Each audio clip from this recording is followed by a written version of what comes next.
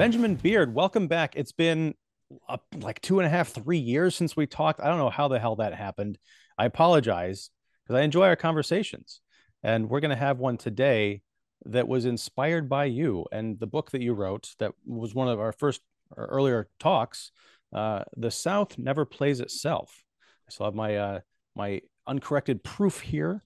Um, in that book, you talked about a lot of films that are centered around the South and sort of the conversations around them and the interpretations of them and the interpretations of the film on the South, of the South, I should say. And one of the films that was mentioned in there was Gone with the Wind.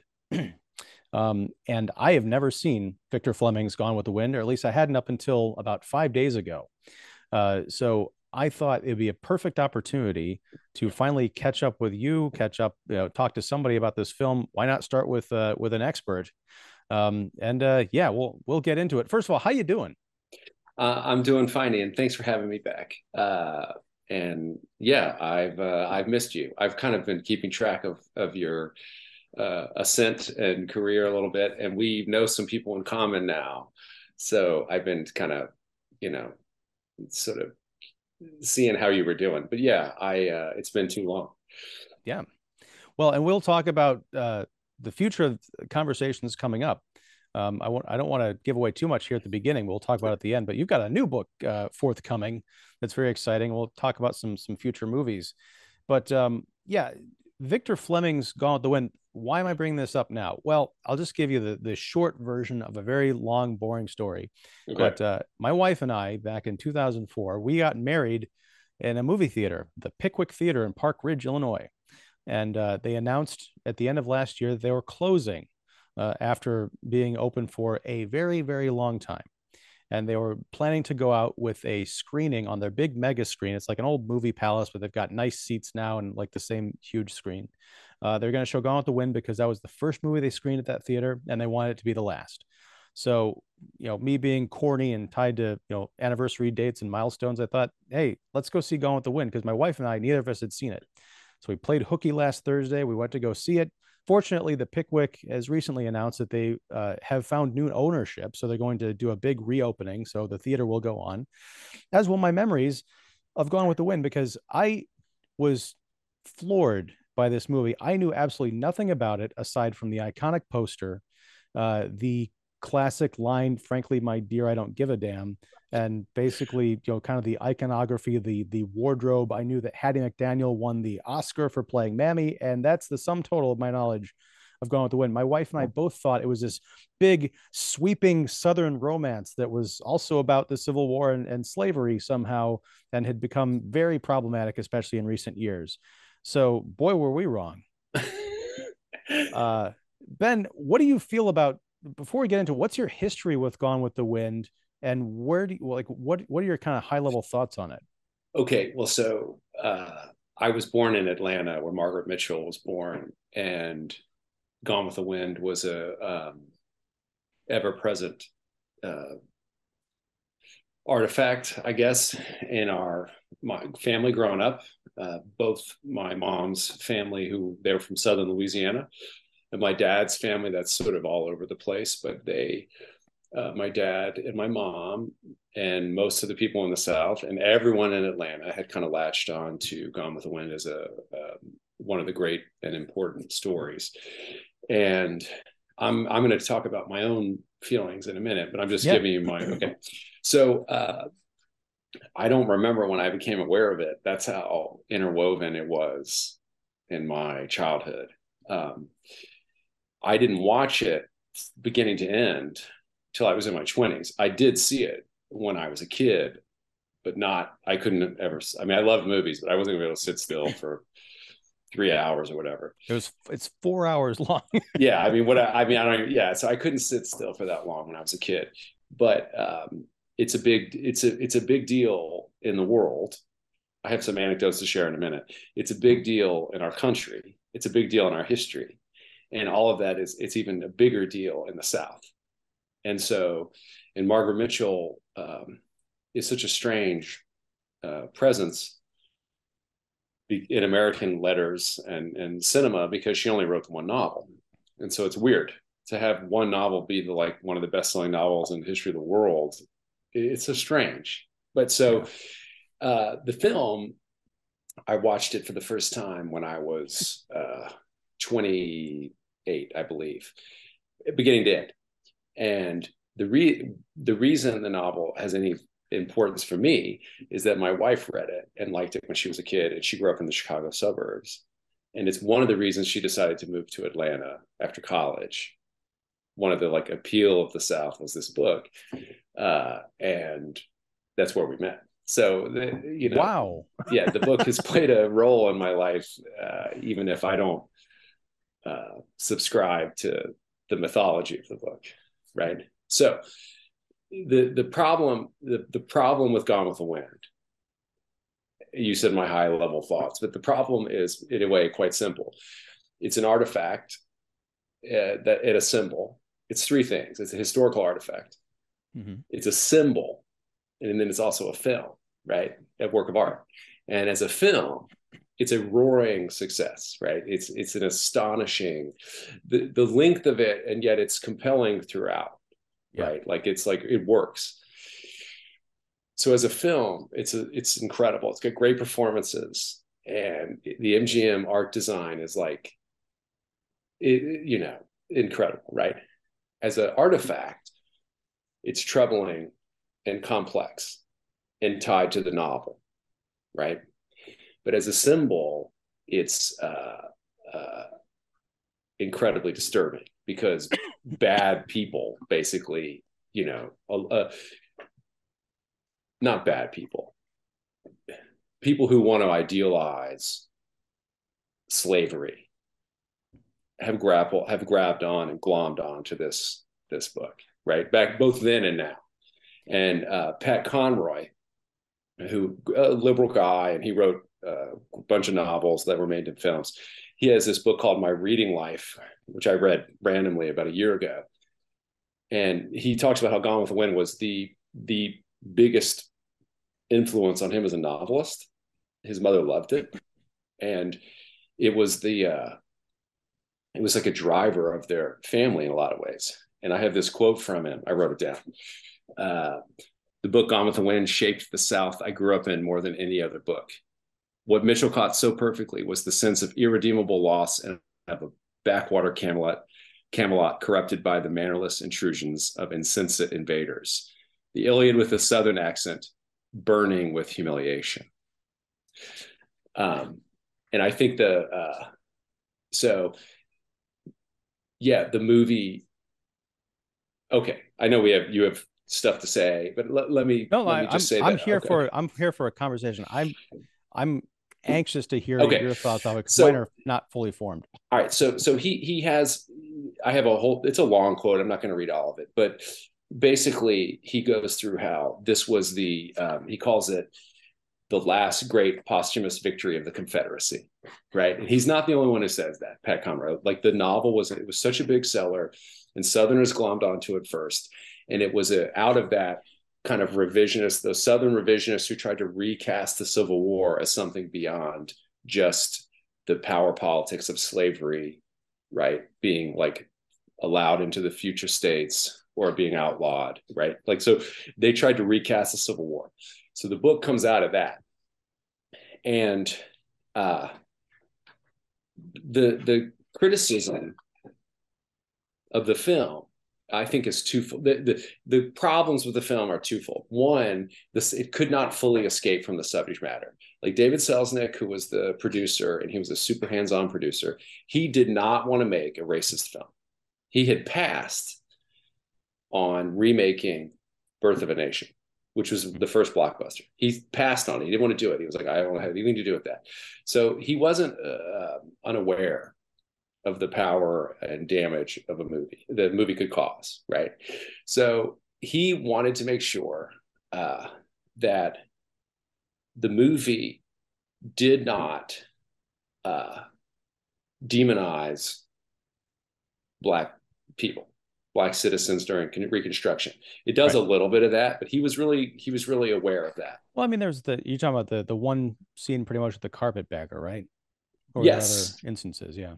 Yeah, and he says, and he wrote in a memo, I think we have to be awfully careful that the Negroes come out decidedly on the right side of the ledger. Now we don't use that term anymore, but the point is he knew that the book was problematic. And so that's part one, right? The movie absorbs inherently. The movie and the novel have become intermingled. Well, let me pull over. I want to pull over just a second before you get to the second point, because I think that's very important. In terms of my sense of the film, your wife read the novel. I can't remember. Did you say that you have read the novel subsequently to seeing the film? I read her letters, a lot of her letters, and some of her other work. I didn't read.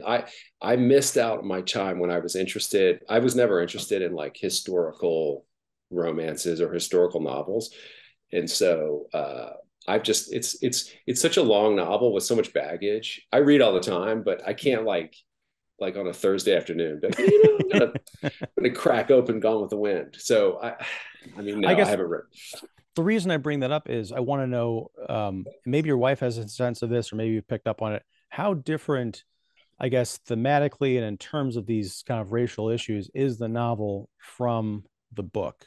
Sorry, the novel from the movie. So there's a scene. There's one crucial scene where Scarlett wants believe a character is insolent towards her after the war, and she says something to the effect in her mind, I wish we were back when I could have, like, this person could have been whipped for that, like if it was a black character. Yeah. So I mean, it's she comes out of the novel is saying it was better when the South had slavery and plantations and the North just left them alone. And so that's a very, very tough beginning point for any work of art, right? I mean, that's a tough, and it's not just the character. I know what you mean. Like, you can write a great novel about like racist characters. I think where novelists are actually scared to do that anymore. But the book itself, right? The book itself is doing that. Well, and that's kind of my question, because, and we'll get into this. I don't think the movie has that same attitude. No, and that's kind of one of the distinctions I'm trying to make is I understand the novel was insanely successful. The film, up until I think James Cameron came along with Titanic, was the #1 film of all time for 6 decades or whatever it was.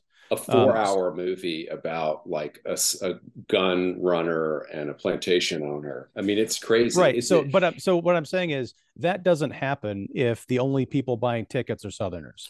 No, it captured a popular imagination, worldwide, essentially. So I'm just trying to figure out, is there something in the novel that didn't translate to the film? Because when I talk about the movie and that I don't want to necessarily say, well, I don't think the movie is particularly racist, so the novel can't be. The novel could very well have. It is. The scene you described is troubling. Yes. I mean, so, well, okay. I think I know why the movie's popular, but let me speak to this. My sort of second thing I was trying to say is that I believe the movie, it has undeniable power, symbolic power and real power, in our country, because it's 80 years old, right? Or something. It's about 80 years old. And Donald Trump, when he was on the campaign trail in running against Joe Biden, and COVID is like here. And I used to play this when I would do talks and stuff. When Parasite wins Best Picture, he's at a rally and he says, well, what the hell is this all about? Let's get Gone with the Wind. Can we get Gone with the Wind back, please? And like everyone's cheering. Yeah. And that's crazy. That is crazy. And by the way, I'm actually, I have nothing but disdain for that guy, but his using that as like a cultural sort of signpost, or like, it's not weird. An 80-year-old movie. I mean, there's only a few films that translate like that, Yeah. And so the movie has this power that I think some of it's actually hard to get at why it has so much power. But um, so this goes to my second point, right? It's used in a lot of negative ways, and people on Twitter who aren't film critics, who aren't scholars, who are, I'm not a scholar, but who aren't academics, I'm not an academic either, but like non-film people often group Gone with the Wind in with Birth of a Nation and some other like racist Hollywood films, and they do it casually, right? And so what ends up happening is Gone with the Wind has also accrued some baggage that that's not really there. I mean, Right. And this kind of gets to the heart of my confusion coming out of that 4 hour film. I think this is a brilliant movie. I think it's a masterpiece. I think it deserves all the acclaim that it's gotten, but I'm confused as to that acclaim and why, to sort of your point, people who are, contemporary racists or want to recapture the better days, as it were, right. would glom onto this movie because this is not a flattering movie They haven't to the watched it. South. They haven't watched it. Right. And here's the thing. There was audible groans and boos in the theater I went to. And now consider we went to a 1 o'clock in the afternoon showing on a Thursday. Okay. The place was pretty packed. We were That's surprised. incredible. Right. And a lot of the audience, I mean, there were people who were saying, "Oh yeah, I saw this the last time it was here." I'm like, "Wow." But the disclaimer pops up before. That's the first thing we see on the screen is the now famous disclaimer. Like when HBO Max or whatever pulled this film from their library and then popped it back up later once they had a disclaimer saying, stuff like the racist views of this movie and all this other stuff, and it's presented and we're presenting it contemporarily, but things were different back then. Right. People were booing that, and I think I didn't quite understand in full until after I saw the movie. They weren't booing it because they're like, how dare you, say something against our inherent racism. It was that this is not a racist movie. There is racism in it. Right. And I know the criticism that it doesn't sufficiently portray the horrors of slavery, but that's not what it's about. Correct. It's about the people who own those slaves, and it's not kind to them, just as history has not been. Right. I think it's kind of perfect because the slavery element is out of sight, out of mind to them, just as it kind of has to be for the audience. And it's still a puzzlement to me. I don't think a lot of the people who reference Gone with the Wind as some kind of like a champion, homage to the South have watched it, or even if they have watched it, they haven't understood it, which is baffling. They haven't watched it, right? They haven't watched it, and the people who associate it and connect it to Birth of a Nation haven't watched. They probably haven't watched either film. They've seen highlights on YouTube, probably. They've might have seen it when they were kids or in a film studies class in college or something, but they haven't looked at it closely. That's what I come to the same conclusion.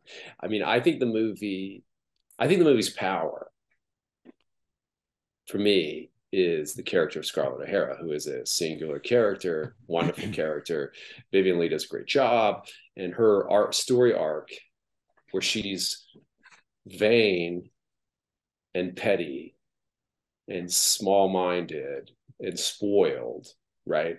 And then goes through the horror of the war and becomes not a saint, but becomes a kind of ambitious, indomitable force for, a new pragmatic, I don't know, Southern capitalism, or I don't know, I'm not phrasing it correctly, but her character is incredible. Yeah. I mean, I was not ready for this film on so many different levels because there's a part of me.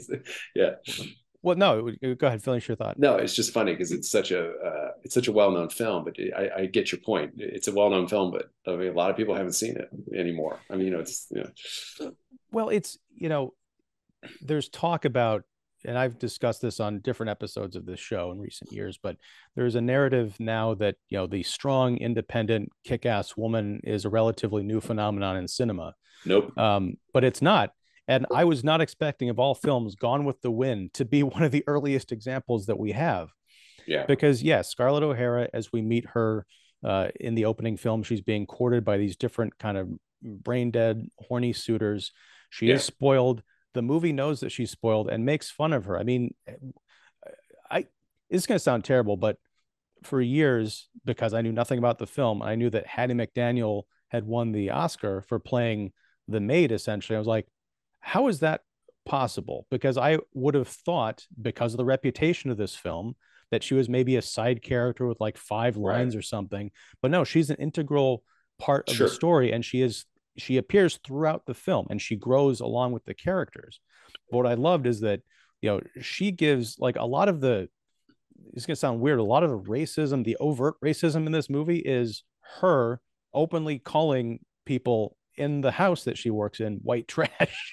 And Right. not, and not getting, yelled at or reprimanded or whipped or anything for it, because she is part of the family. I understand that is also one of the criticisms of the movie, is that it kind of romanticizes the relationship of these, the people who are working in the house with the people who own the house.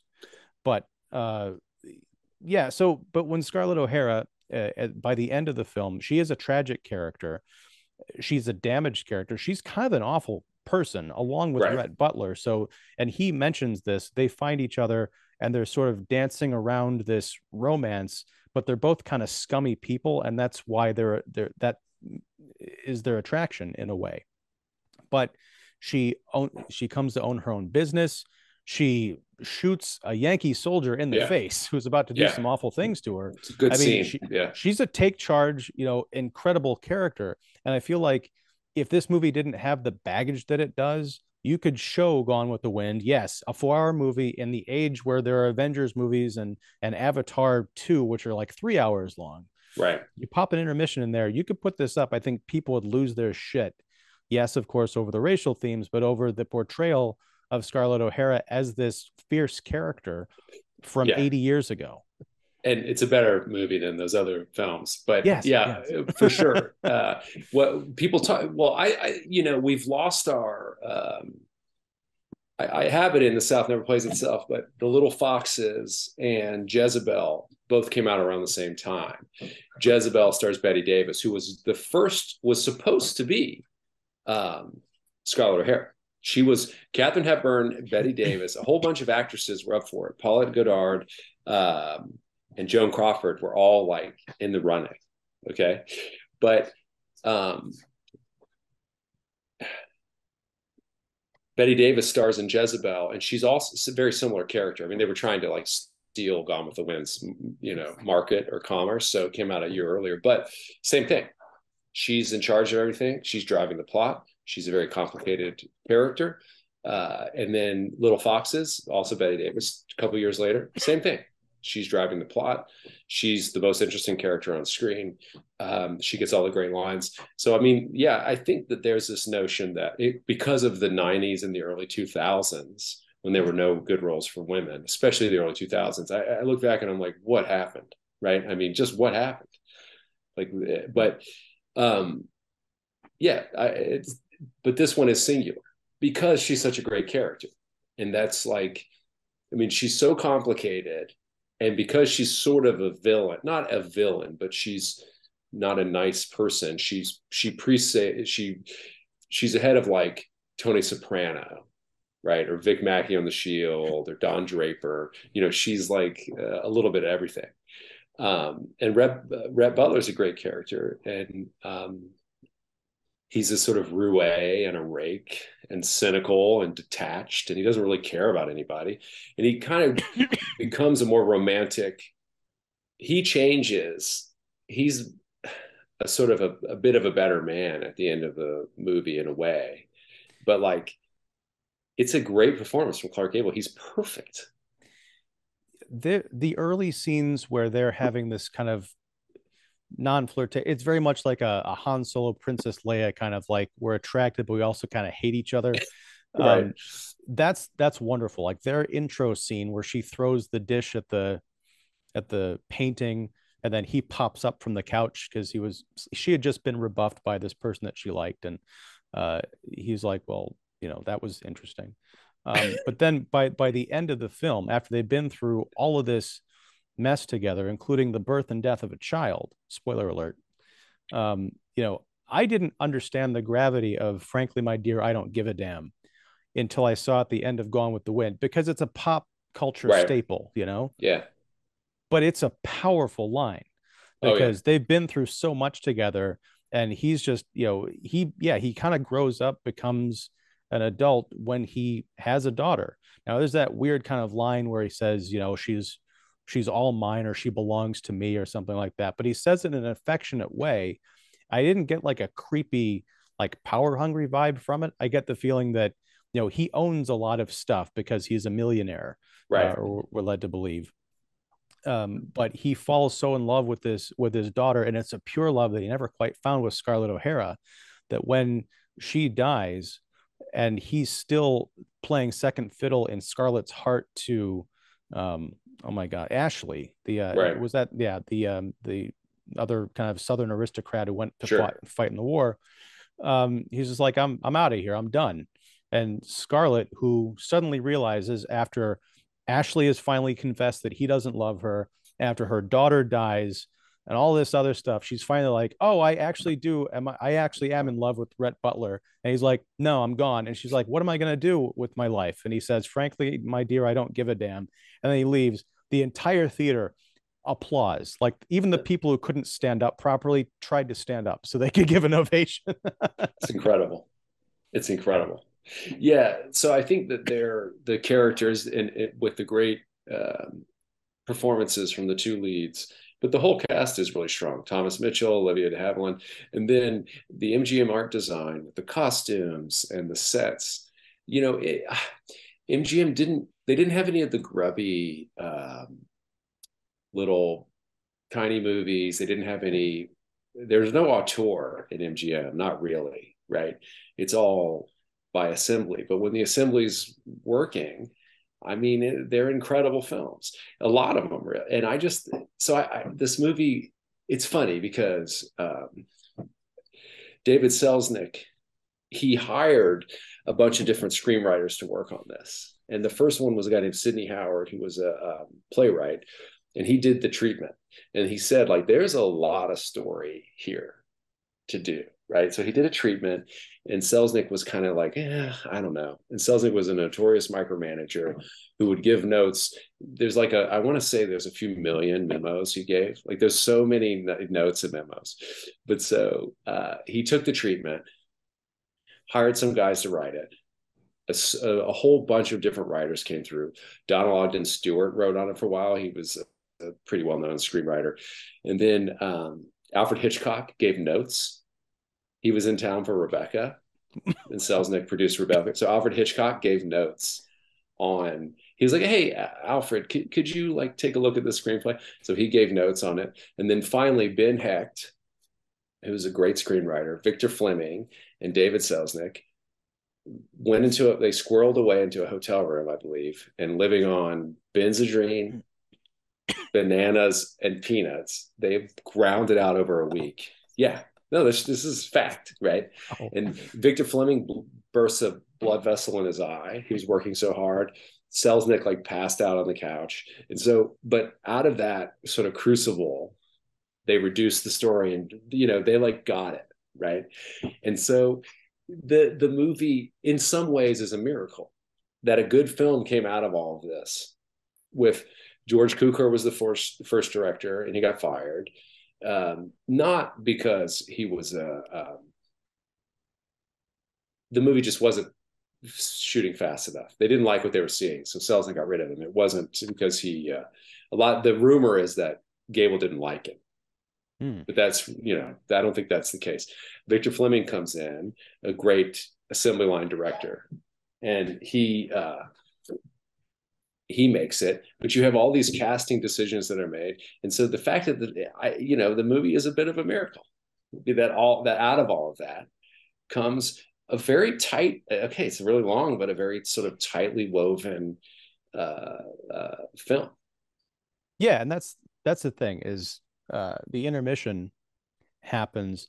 It's weird because I would almost think it's a criticism because it was kind of predictable, but the intermission happens just at the almost the precise 2 hour mark, where sort of the all is lost on the plantation moment. You've got Scarlett standing there kind of in silhouette, like saying, "As God is my witness, I will, rebuild. I'll never go hungry again." Right. I'll never go hungry again. Right. Incredible scene. Yeah.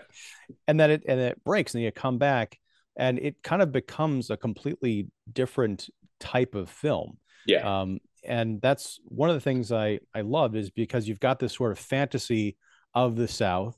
You've got it, crumbling under the boot of the Yankees, and it's like, okay, so where do people go from here? It's a long kind of tough road, and people have to step outside what they were accustomed to and just sort of build something else Yeah. and something different. Uh, and the characters get much darker. There's not a lot of humor in the second half of this thing, and that I think is part of its impact. It's funny when you say that. It reminds me of Wizard of Oz, because the first half of the movie is like charming and funny and great songs, and then basically they hit Oz.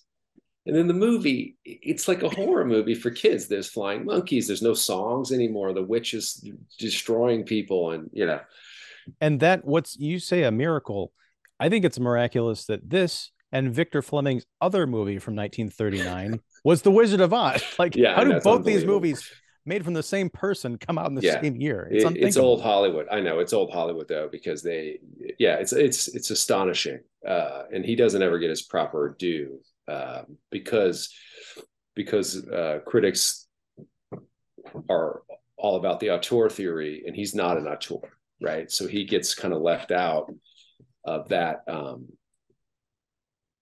paradigm, right? So his value, like Michael Curtiz, who's another great director, who Oh made yeah. 1,000 great films, but he's not an artist in the way that these critics have said, right? They're technically almost perfect, right? Curtiz is another one of those. Yeah, he's kind of like the Coen brothers, just in the sense that you ask, about his filmography, you can't say, oh, he's done, a dozen of this genre of films, sort of all over the place. Yeah, he Yeah, I one love of the that. great musicals, one of the great gangster films, some of the great dramas, right? He's some of the great crime pictures. So he's special. But Fleming's another one, and it's funny, the first half and the second half, when that happens, Gone with the Wind's really adept at doing that, and the epic sweep of it, you buy into it. In other film, it Wizard of Oz too, but in other films, when that happens, it always leaves me shaken and a little chilled. Like, and I don't always like it when there's a tonal shift like that. For me, Um, the most jarring example in a negative way of that was Tarantino's The Hateful Eight. I didn't Um, like that film either. I like Tarantino, but that movie I hated. So, yeah, I'm a huge Tarantino fan, and I love the first half of it, but then like yeah, the intermission, because it was at the Music Box during their roadshow thing, I came back and I'm like, what the hell happened to the movie I was just watching? Because yeah, this ain't no, it. it's bad. And that one is interesting. Yeah, I mean, that one's an interesting failure. Like, I would be, I'm like intrigued enough by that movie to even write about it, but I thought it was, for him especially, dreadful for what you're saying. The movie doesn't like hold, it seems to hold together, but it doesn't. And okay, so to bring it back to Gone with the Wind, right? These epic films go wrong so often. There, a lot of them are unwatchable. I tried to watch that Boris Pasternak movie, adaptation, the Russian novel. I'll think of the name in a minute. Not War and Peace, but the about the, well, whatever. I'll think of it in a minute. Yeah, it was on. It's a good director, right? Good writer, great cast. I'm like, this is just boring me to tears. Exodus is another one with Otto Preminger about this founding of Israel, right? Like, almost unwatchable. And everything about it works. It's got a star that, Paul Newman. It's got great music. It's got a good director, and so that's another way Gone with the Wind is exceptional, because a lot of times epics, they don't age well either. Like, can you think of a movie like this that's come out in the last 20 years that you would watch again or recommend to somebody? No. RRR. No, Well, we're on different camps in that one, even I though, know, yeah, I know. that was an epic. No, that's a big movie. I was really going with just American films. Yeah. Um, there are some good ones, I guess, that are watchable. They tend to be war movies. I guess The Thin Red Line, but it's not the scale of Gone with Well, the Wind. right. I've watched. It's tough because like Saving Private Ryan, it has that kind of epic sweep to it, and some other Spielberg films, but there's no like romance to it. I mean, Correct. the only, I would think, and this is sort of an undiscussed one, for several reasons, I think, but Mel Gibson's Hacksaw Ridge, Yeah. I thought was a great kind of epic, and there is some romance in there, but it's sort of towards the beginning before, and Andrew Garfield goes off to war. So yeah, I mean, there's definitely something missing here. One thing I wanted to discuss real quick, kind of related to this, the epicness and the romance. The poster, I think, is so misleading. That epic Yeah. picture of Clark Gable and Vivian Lee. Vivian Lee, I had like a crazy crush on both of these characters, like watching this movie. I was like, Yeah. I would love them to lead everything. Vivian Yeah. Lee's right eyebrow should have gotten an Oscar. Right. But the the two of them on the poster together, like, oh, this is why for 40 years or whatever, since I was aware of this movie, I thought it was a big sweeping romance. That particular scene, based strictly on the wardrobe, because there's only one scene in which he wears that kind of like a torn white collared shirt. It's when he pulls her in and forcibly kisses her, and she's not into it. I'm like, out of all the scenes you could have picked to represent their troubled romance, you had to pick the one that was most Me Too-ish. That's so strange. It is weird. No, for sure. Yeah, I don't know why. I mean, I imagine the back office MGM people, because they distributed it, I'm sure they were like, we got to highlight the romance of these two hot stars, you know. I have a couple of anecdotes I wanted to share with you Please do. about them. Okay. A couple of things. One, Clark Gable, who is an actor that I like, and he's interesting, and he's in a lot of good films. A lot of people don't know this, or it's forgotten. He's the basis of the character that Jack Palance plays in The Big Knife. And in that movie, Jack Palance is a star who's troubled, and it comes out that he killed a woman in a drunk driving accident, and a mid-level MGM executive took the blame and went to prison for him. This is true. This happened. Clark Gable killed a woman in a drunk driving accident, not on purpose. I mean, right. And another guy, to save the studio needed him, so they set up another guy to take the blame. Then the next film Clark Gable took was It Happened One Night, which he became basically a household name, right? But there's another America out there in the multiverse, I guess, where he goes to prison. And then you have Errol Flynn or Ron Coleman, who were the two of the names mentioned. They would have butchered the film. Neither of them would have been good at it. Maybe Errol Flynn. But, and so there's interesting, I don't know, I always struck me as interesting. The second anecdote has nothing to do, it was about the book, but I can't help but share. So Paul Theroux is a writer who wrote Dark Star Safari, and in it, he recreates a trip he took in Africa a long time ago. Okay, the book came out 10 years ago, something. One of the guys he meets on the trip is an Ethiopian who was a political prisoner in an Ethiopian prison, and it's horrible, right? And there's nothing to do, and you're mistreated, and the only thing to read in the prison was a contraband copy of Gone with the Wind. That's the only book they had in this prison. So the prisoners would share this book to read, and they would keep it hidden. And so this guy who was there for years, the only thing he had to do to keep him going was he was translating it one page at a time onto these little pages out of the cigarette packs. And that's how the book got translated into Amharic. That's how it got translated into Ethiopian. That I have a copy of George Orwell's handwritten notes and original draft of 1984. It's basically a giant coffee table book of like photographs, right, of these notes. I would love to see the cigarette back translations of this. Is this in an archive somewhere? Do you know, like, whatever happened to this, or is it just lost to the annals of being a story? I mean, Paul Theroux, he's a great writer, but he's not like a historian. I mean, this is just a guy I met. I bet it exists somewhere, but I just thought this was incredible. And anyway, the guys, Pat Conroy, who I quoted earlier, said that anyone who's been in a war, anyone who's lost a war will love the novel or find themselves in the novel and in the movie. right? He says this. And I think the Ethiopian guy also felt that way, right? And I do think part of the appeal is it, I mean, I've criticized the movie myself along cultural lines, but as a story, that these various characters go through this horrible war and come out, and they come out the other side of it and recreate themselves. It's it's haunting and enduring, but also it's, you know, it's rousing stuff. And when I mentioned the other epics that don't quite make it, like Saving Private Ryan, it takes place over like a week, and it doesn't follow the characters later. Okay, Best Years of Our Lives, which is, okay, it's not a new movie. It's from the 48 or something. Best Years of Our Lives, epic film about soldiers who come back from the war. And it just follows their everyday lives trying. Have you seen this movie? No. Oh, well, it's great. But I've heard of it, but I haven't seen it. It just follows them trying to rebuild. And it's only one half of Gone with the Wind, right? The second half. And I feel like a lot of movies are one half or the other. And what makes it, you know, unique is that it gives you this incredible.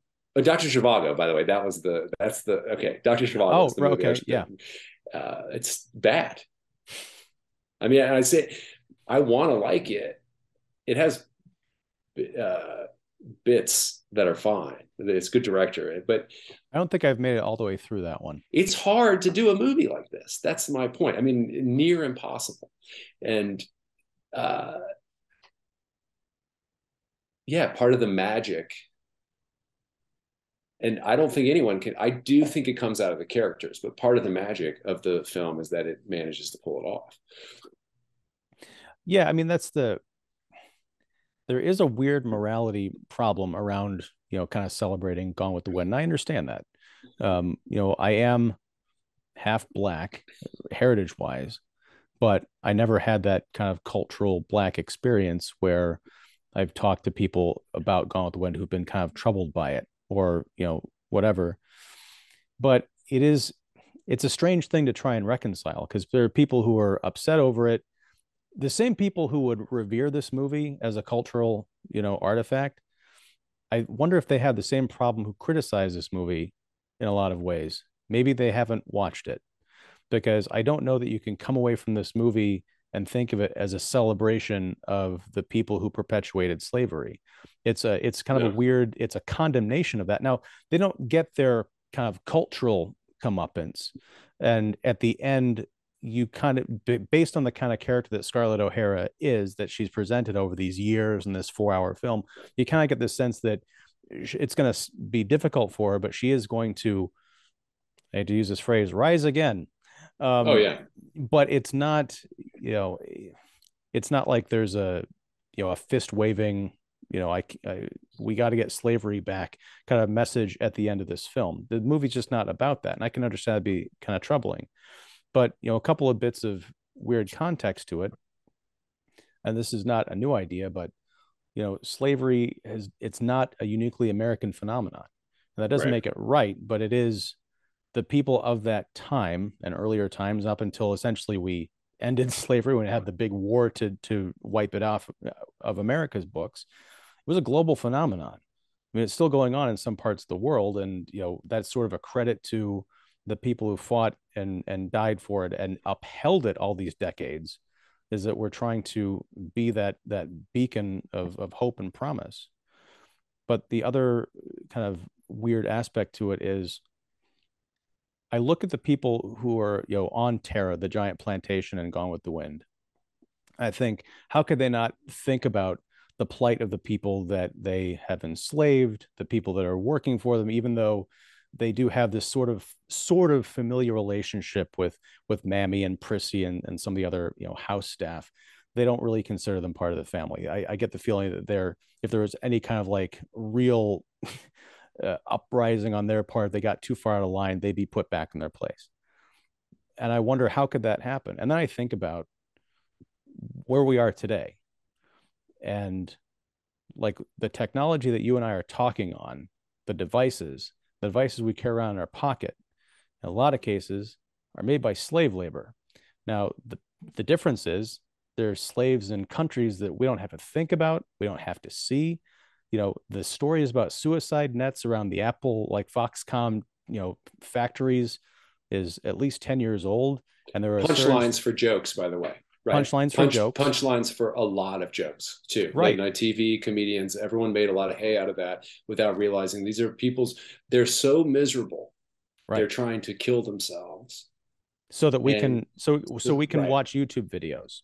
Correct. More conveniently. And the assurances from Apple and these other companies, like, oh, we got rid of the nets, we've improved conditions. I mean, I don't care if you got rid of the nets. Did you get rid of the reasons that people wanted to use them? Right. So my question is, 80 years from now, are people going to be making movies about this period of our time?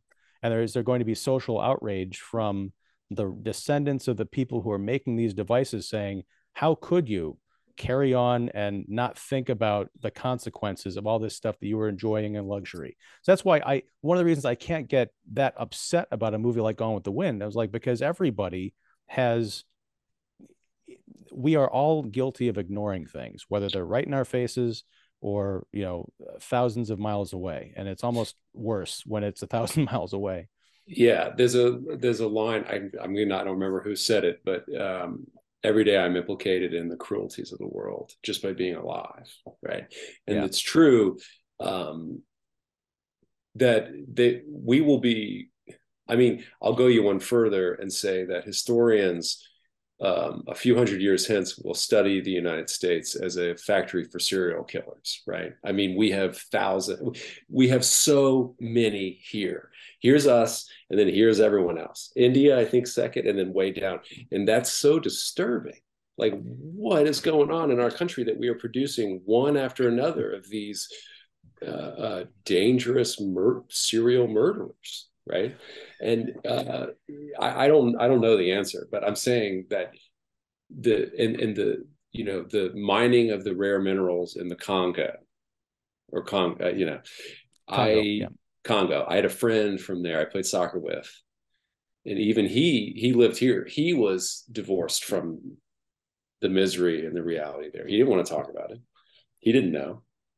He was like, he had an iPhone. He was like, I don't, because I asked him, I was like, how bad is it? Right. And he was like, and so I agree, but I think, but here it's tricky because there won't be any films made about that. There'll be documentaries. But there was that, there was that weird stop motion about the Belgian, what was it called? Piece of Cake or something like that. But there won't be this kind of money and class put into an epic film about the owners of lithium mines in African countries. Well, but here's the thing. I'm not even saying that you need to. I'm saying that, take a movie like The Social Network or any of those movies about, a great film, or any of those, biopics about Steve Jobs and the rise of Apple. Right. Someone who is a descendant of the people who are making the devices, right? The people, I think one of those Jobs movies came out around the time that the Foxconn controversy happened. If they were to come out, or their descendants later, and say, you're making a movie about a guy who was making a product based on something that killed 80 members of my family. So many people, right? It's so I'm not saying you have to have a movie that's explicitly about someone who owns a factory and the horrible conditions, much in the same way that with Gone with the Wind, that slavery, the enslavement, of the people there. There are a couple of scenes where you see them coming in from the fields or talking in the fields, and it's like, oh yeah, that's what this whole thing is built on, which I think is good for the context of people watching the film. But it doesn't get to the horrors that you'd see in like 12 Years a Slave, and that kind of a deal. But it doesn't have to be, and it's more chilling when you think, oh, this is just a happy-go-lucky movie or a drama where you're really supposed to care about, is Steve Jobs gonna make it and become this influential designer who gets all these devices in the hands of millions of people all the world over and makes them so addicted that they have to get the new one year after year, which means it's going to be harder on the people making them. Right. Yeah. It's a fascinating point. I guess I hadn't connected it to our contemporary times, really. I think we I mean, I think films, I think to the films, racism or non-racist, like you can watch a movie from 20 years ago and it will blister your eyeballs Oh yeah. with the values, right? Um, and the a different kind of racism, different types of racism on display. Uh, and you can watch a movie made right now that will be criticized because of the point of view that it focuses on 15 years from now, right? So it's, Yeah. I mean, in a way it's easy. In a way it's easy bait. It's an easy game to play now, I think, in a way. But I think what you're talking about is a serious, like philosophy. It's like a serious beef with popular entertainment in a way if you expect too much of it, right? I say in the book, in The South Never Plays Itself, that it's a great film but bad history, right? Hmm. And I'm okay with that. I can accept like that a movie can't, either it doesn't want to be or can't be both. But Right. a movie can be a good film and cause a lot of harm that Gone with the Wind is not causing. I don't think, right? Itself. People are like using it for harmful things. But unlike Birth of a Nation, which is truly outrageous, um, It is outrageous, but it also, I think, can be appreciated yeah, on, several levels as an artistic, achievement. sure. But Well, here's the thing, that like between the time that we've spoken to each other, I've developed a kind of a relationship and a friendship with Armand White, the controversial film critic, who, has challenged me on a number of things. One was to watch um, Birth of a Nation, and then Griffith's follow-up film Intolerance. I think we right. watched one other. But to talk about them, because I had just, like a lot of people, I had heard the reputation of the film. I'm like, it's going to be, people parading, well, swastikas weren't a thing back when that came around, but Sure. just parading Klan robes and hoods, and there's no story. It's just all like rah, rah, rah white people. And it's a more complicated story than that, right?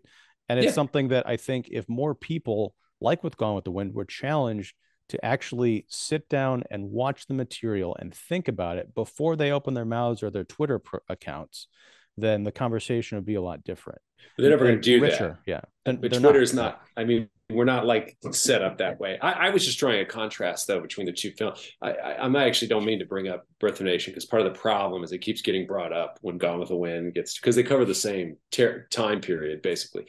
But I mean, when we do that, again, if someone were like critiquing The Menu and brought up a movie from like 1995, right? That's like what you're doing, which is, who would do that?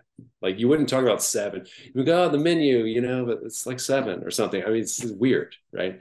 But I was just saying, I was trying to draw though a distinction between like depictions in the film because Selznick he was, I mean, in his way, for the time period, he was pretty sensitive to this. Well, that's the other thing is that you think about this movie that has this, horribly racist reputation. It was a product of its time, but it was also a product of Hollywood, which, even today, when I hear people talk about like, oh, Hollywood's racist past and all the terrible things that people before were doing, and they're referencing things from 20 years ago, I'm like, well, aren't you the same crowd that was in charge 20 years ago? Like, where is Sure. this awakening or this, wokeness or whatever coming from? It seems like a lot of weird butt covering.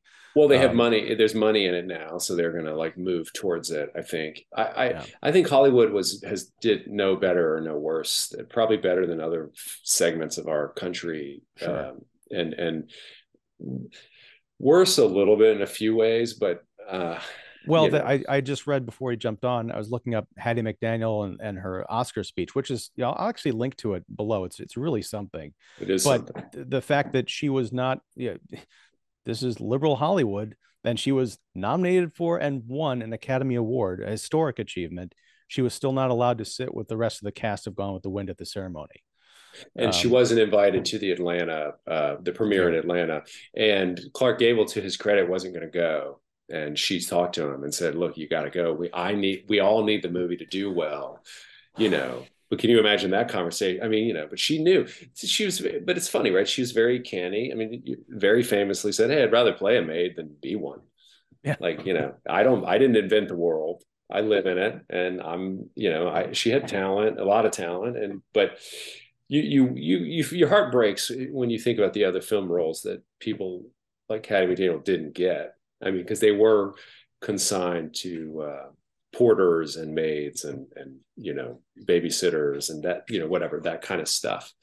But great role. Yeah. I mean, and she's remembered. How many actresses are remembered from 1939, right? That aren't the 4 or 5 marquee names. None, but Hattie McDaniel, right? So it's like this. I don't know. I don't know what that means. I don't either. It's, but I mean, maybe nothing. But I'm glad we're having this conversation, because if folks out there are watching this and you haven't seen Gone with the Wind, I'm not going to criticize you for once, because usually I'm like, why are you watching this? But I think it's a movie that more people should see and have to kind of wrestle with, because it's not an easy film to discuss or even to think about, for all the reasons we've laid out here, and I think more. But I think, I do want to kind of wrap up here. Yeah. Do you have any final thoughts on Gone with the Wind before we talk about something else, something for the future? I'll say just a couple quick things. One, you should watch it in pieces. It's easier to watch it in 4 pieces or 2 pieces instead of trying to sit for the running time. Let me cut in. Yeah. Maybe. I actually thought about this too. I mean, if you can see it on a big screen, of course, I think you can go and see it, in a theater, especially like an old art house theater. It's great. I wish I could do that. Well, I don't think there'd be any revivals of the movie coming around anytime soon, but no. But the other thing is, I was thinking about like, who's going to sit through a 4-hour movie, and I thought people binge like 8-hour Netflix series like in a weekend. They'll sit down and they'll stay up all night to watch the latest, Disney Plus show or whatever. So I think it can be done. It might just be a reframing of like, I'm not going to watch a 4-hour movie. I'm going to watch 4 Netflix episodes. That's a good point. I mean, I guess I meant though that you're not locked into watching it in one lump, and you can take the intermission break and then pick it up. I watch long films that way only because my life is busy, and so that's the way to do it. Yeah. But 2, I would just say there's so many different ways to watch it. The easiest one is to try to like look for flaws and gaps from like 2023, and that's to miss. That's a form, to me, it's almost myopic to miss the artistry and the talent and the music, which we didn't talk about, and the stunning cinematography and the technique and the technical know-how, and all of that gets swept away when you're just like, it says stuff that I think is kind of bad now. And I guess that temptation you should resist when you're watching an old film, and you shouldn't let it get in the way. Let's put it that way. Right. I think the biggest hurdle for a modern audience who hasn't seen this, and I don't want to disparage anybody, but is probably just pressing play. Just the idea of like, I'm not going to watch that movie. I've heard about it. But I mean, just to the artistry point, my last kind of point here is there's a bit where Scarlett, I think, is walking through town. She's going to try and find a doctor because her sister-in-law is about to have a baby. We see, I think I'm getting this scene right, because there's a lot of the scenes in the long movie, but there's a scene where she encounters like bodies in the street, and the camera pans out and you see there's more bodies. And then by the time it gets to the full wide shot, it's the entire main street of the town is just littered with people who are dying, dead, in need of some kind of attention. And you realize this isn't digital. It's not a matte painting. Yeah. It's a giant scene of like what has to be hundreds of extras, something I haven't seen contemporary except for RRR. Anyway. Right. But no, so yeah, thanks, Ben, for talking about Gone with the Wind with me. I really enjoyed the movie. I enjoyed this conversation. Me too, Ian. I'm looking forward to a future conversations. Yeah. Because you've got another book coming out at some point soon. Tell me about that. So it's called The Bad Class, and it's the kind of punk the angry punk version of The South Never Plays Itself. It's only about 4 films, really. Class of 1984, Bad Boys, The Outsiders, and Repo Man. And it's about my childhood in Pensacola, Florida. And it's also about a friendship that enigmatically dissolved. And so it's about those things. Yeah, there's a personal component. There's yeah. So I've been haunted by, well, I watched Class of 1984 on TV when I was like 8. And I know it's a great sort of exploitation film, and I'm hoping I can come back and talk about it. So I won't talk about it long here, but I'll say it's a kind of vicious early 80s remake of Blackboard Jungle, but instead of the teacher kind of connecting with the street toughs and making a difference in their lives, it goes like horribly wrong. So that is the starting point, and then I walk through those films. There's some politics of the early 80s too, and I was a real young kid in the early 80s, but I watched all these films with a friend of mine who then sort of ghosted me. So that's like part of what the book's about. Well, I can't wait to talk about it, and I'll send you a copy. It's supposed to be fun. Oh, awesome! Yeah, well, it's you don't have a release date for it yet, but I want to try and plan. I'm just kind of springing this on you now. I want to talk about, I don't know if we talk about the book first or if we like talk about the individual films leading into the book, or how we want to do it. Because I have not seen, I think of the 4 movies you mentioned, I think I've seen one. I've seen The Outsiders. Right. The others are going to be kind of, they're going to be first views for me. So we'll talk about this. Let me just say, and for anyone listening, Bad Boys is as good a movie as you'll see. It is wonderful. It is not it's exploitative in a way. It's about juvenile delinquents in a juvenile delinquent center in Illinois, but it's got incredible performances and an A-list. It actually has A-list talent, even though unlike the other, even though it feels, it's really nasty, right? And it was on TV all the time when I was a kid. It was on TBS all the time, and then they just stopped showing it, right? It was like up there with like those Chuck Norris movies and Conan the Barbarian. It was like on a lot. So clearly they got it. Turner got it for like a cheap, right? And they would show it late at night. But so anyway, and I'm happy to come back and talk about any of the 4 or all 4, but all 4. Class of 1984, Bad Boys, The Outsiders is the one that everyone's seen, and then Repo Man, which is the weirdest. It's the kind of cultiest. A lot of people have seen that too. And then I have a kind of epilogue. So yeah, that's the book. And I hope it comes out soon. I mean, everything's in. It's just waiting for the publisher to, put it out and publish it. Print it. Publish it. Yeah. Yeah. Yeah. All right, man. We'll make some plans. We'll figure out the smartest way to tackle this.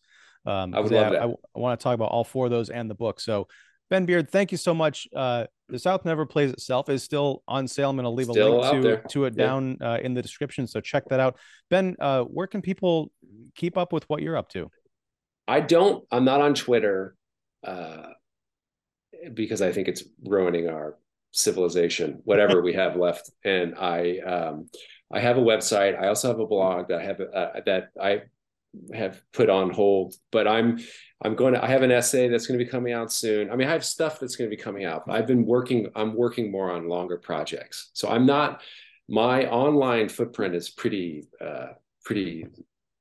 spare. And I'm thinking that might be the smarter way to exist in the world. But if you look for me, I have, my website is bwbeard.com, but it's got some bunch of stuff on it, but that's where I'll be putting when the new books come out. Cause I have another book too, that should be I won't talk about it now, but not too long from now should also be coming out. So.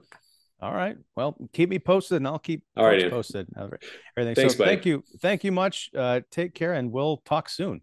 I'm excited. All right. Thank you, man. All right. Thank you. Bye.